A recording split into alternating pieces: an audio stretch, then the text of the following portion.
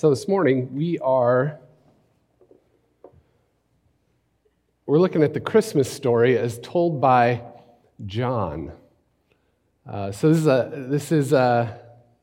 like this one. So every so often, most of the time we look at Matthew's story, we look at Luke's story especially. That's the story that we're like, oh, that's the one. That's my jam. We love that story. But every so often around Christmas, at Christmas, it's good for us to look at John's perspective because he sort of gives us a different perspective on Christmas. So we're going to do that this morning. We're going to look at John chapter 1 through 14. You'll find the words behind me on the screen. If you want to follow along, you can do that as well. Before we read, let's pray together.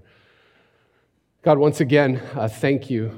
Thank you for this place. Thank you for these people. Thank you for all of those who have yet to join us. Thank you for being with us all. And thank you for being with us through the power of your Spirit in this book called the Bible, the Scriptures. And we ask, oh God, that your voice this morning would be the one that we hear, because we know that your voice, your word is generative, it's transformative. And so we pray for an experience of your voice, your word this morning. In Jesus' name we pray. Amen.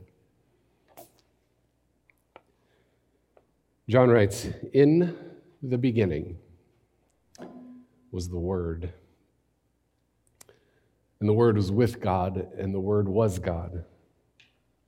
He was with God in the beginning. Through him all things were made. About him nothing was made. Without him nothing was made that has been made. In him was life, and that life was the light of all humankind. The light shines in the darkness, and the darkness has not overcome it. There was a man sent from God whose name was John. He came as a witness to testify concerning that light, so that through him all might believe. He himself was not the light. He came only as a witness to the light. The true light that gives light to everyone was coming into the world. He was in the world, and though the world was made through him, the world didn't recognize him. He came to that which was his own, but his own did not receive him. Yet to all who did receive him, to those who believed in his name, he gave the right to become children of God. Children born not of natural descent, nor of human decision or husband's will, but born of God. The Word became flesh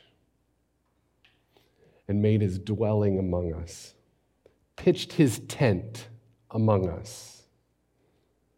We've seen his glory, the glory of the one and only Son who came from the Father, full of grace and truth." We will go that far. Okay, so that's kind of a different Christmas story, isn't it? It's not the one we normally hear. This is sort of a different perspective that John gives us this morning. It's a different perspective. It's a different kind of a story. Like if we tried to, it'd be really hard for us to make a children's Christmas pageant out of this story, wouldn't it? Like it'd be really difficult. It'd kind of be weird if we tried. But you know what? We could do it. We could totally do it. Here's how we could do it. We would have to strip down the whole sanctuary and make it as bare as we possibly could. So all the decorations would have to go. There'd be no poinsettias, no trees, no lights, no nothing, right? We'd have to get the place as dark as we possibly could. There would be hardly any props in the room whatsoever. There'd be maybe a small table with an unlit candle up here at the front. And everybody in this dark room, as dark as we could get it, would just sit as quietly as we possibly could. And from the back of the worship space would come a child that none of us recognized because the light came into the world and no one recognized it, even though it belonged to Jesus. So there'd be a child that none of us recognized would walk in with a light the candle, and slowly walk out, and we would just ponder the candle. That's the Christmas pageant we would make. At least if we were playing with the theme of the light that's in there, right? That'd be kind of weird. Or we could do another way. We could play with this idea of the Word becoming flesh. We could do another Christmas children's pageant here. You had no idea you were going to get alternative children's Christmas pageant ideas this morning, did you? You had no clue. Well, here's another way we could do it. We could rig up like this wire system from the middle of the ceiling up there. Hang with me. We'd clear a space right down there in the middle, and we'd have this wire system that we could hook up. We could hook a child to it up there on the ceiling, and we would slowly lower the child. The child would slowly lower and descend to the ground. And this child would be wearing a very particular kind of costume. Hang with me here. It would just be a costume of the word word. Right? Or if we wanted to get really fancy, it would be logos, which is the Greek word behind the word word. So the child would descend slowly to the ground. And once the child got to the ground, they would take off that costume and reveal another costume. It would be your run-of-the-mill first century Palestinian Jewish garb, right? And then the child would pitch a tent and get inside and hang out there for a while. That would be the Christmas pageant on John chapter 1. And people would be like, this is weird.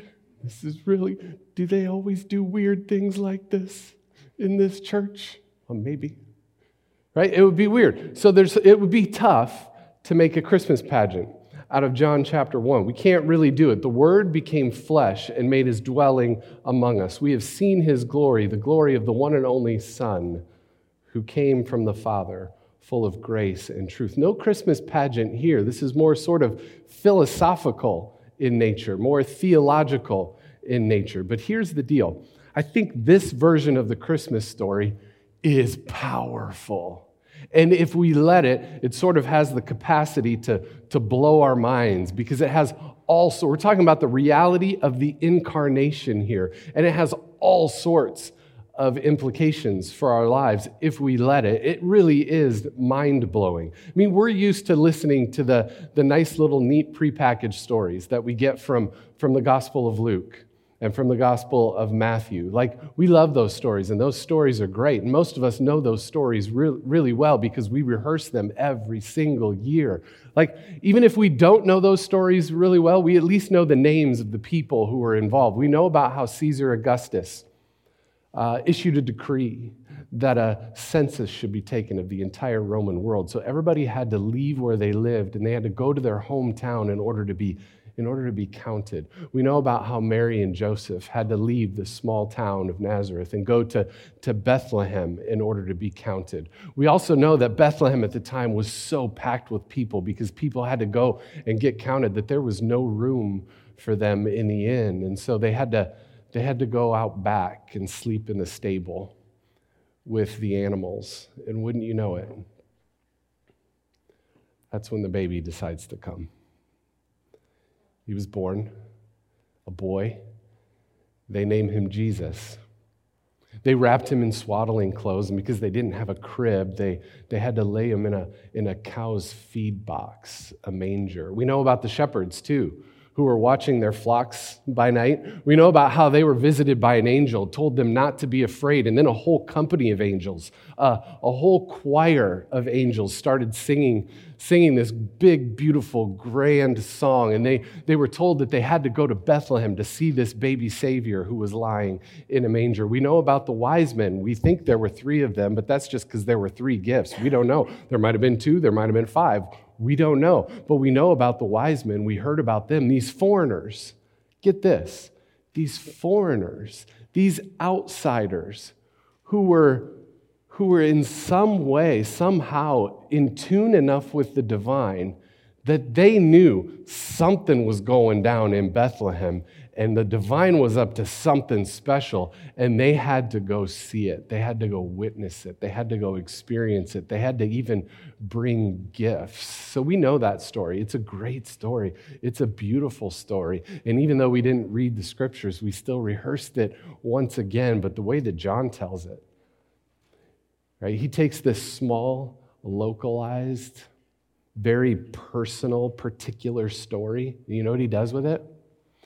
gives it cosmic context. This is cosmic Christmas. He blows it up to cosmic level. In the beginning was the Word, and the Word was with God, and the Word was God. He was with God in the beginning. Through him, all things were made. And then the Word became flesh and made his dwelling among us. So we have to ask the question, why does John use this word?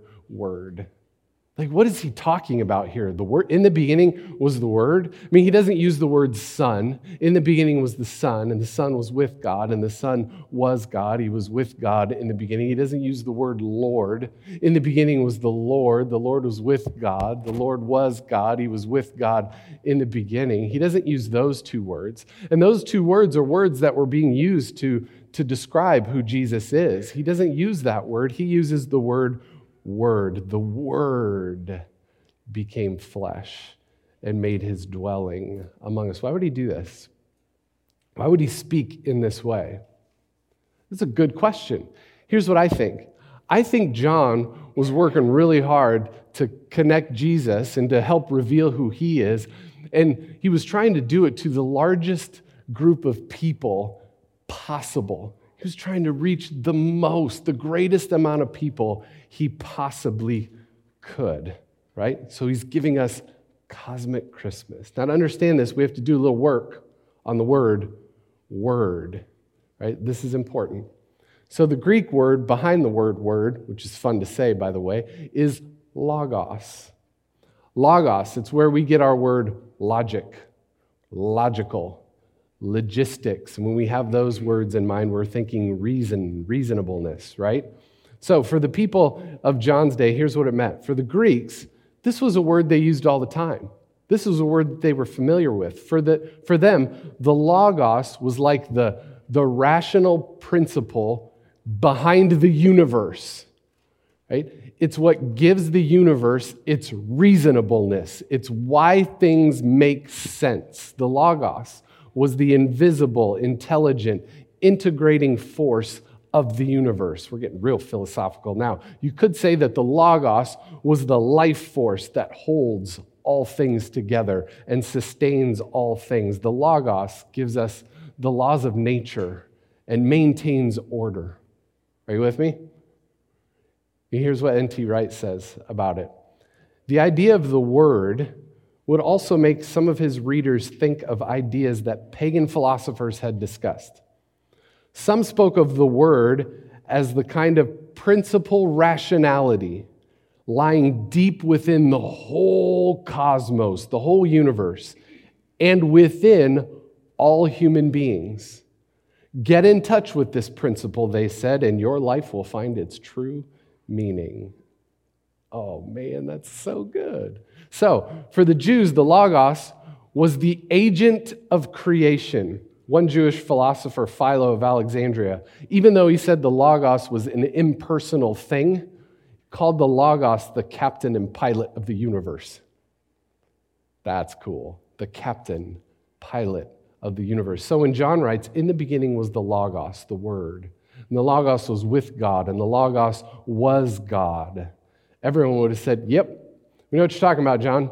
We're totally familiar with that. We get it. But then when John said, the Logos became flesh and dwelt among us, the Logos, the rational principle behind all things, the life force that holds all things together, that sustains all of life, the entire universe, became flesh, it would have been mind-blowing. The force behind all things that holds all things together entered into creation and became a human being. That would have been, gives us this cosmic context. What is happening here?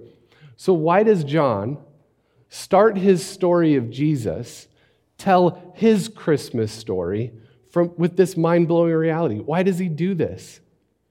Well, I think it's that when we read the rest of the story, we understand what's going on. We understand it correctly. Listen, John wants us to recognize and to understand that Mary's baby, in those other stories we read, Mary's baby, who would grow up and eat and drink and walk and talk and hang out with regular human beings, is none other than the creator of the universe and shows us exactly what God is like. John wants us to understand that the man who would become so thirsty that he would ask a foreigner, a Samaritan, for a drink of water, is the same one who at the beginning of all things figured out how to create hydrogen atoms and oxygen atoms and slam them together in order to make water. John wants us to understand that the man who would cross all social barriers in order to include the marginalized and people who've been set aside in society is the same man. He probably did so because he's the one who created them and loves them still. John wants us to understand that the man who would grow up and eventually give up his life on the cross is the one who created life itself. The one who created and sustains life became one of us.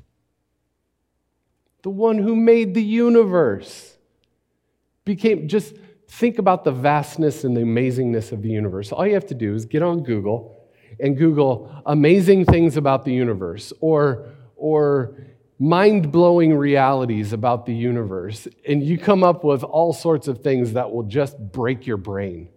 Totally break your brain. Later on this afternoon, not now because I'm talking, later this afternoon, just Google mind-blowing facts about the universe, right? And then think about the fact that the person who made that, who made it happen, became a human being. Go ahead, do that later, but listen to some of these things. Did you know that there are approximately 10 billion trillion stars in the known universe? 10 billion trillion. That's 10 followed by 15 zeros. Through him, all things were made.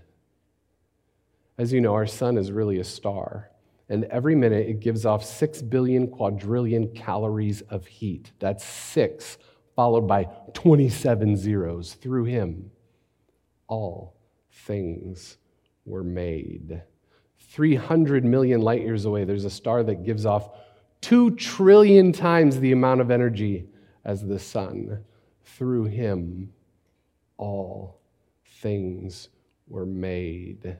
I just saw this thing put out by NASA last week. There's a new working theory of how we got our moon. Like, people are asking the question, where did the moon come from? How did that happen? Right? Here's the newest working theory from NASA scientists.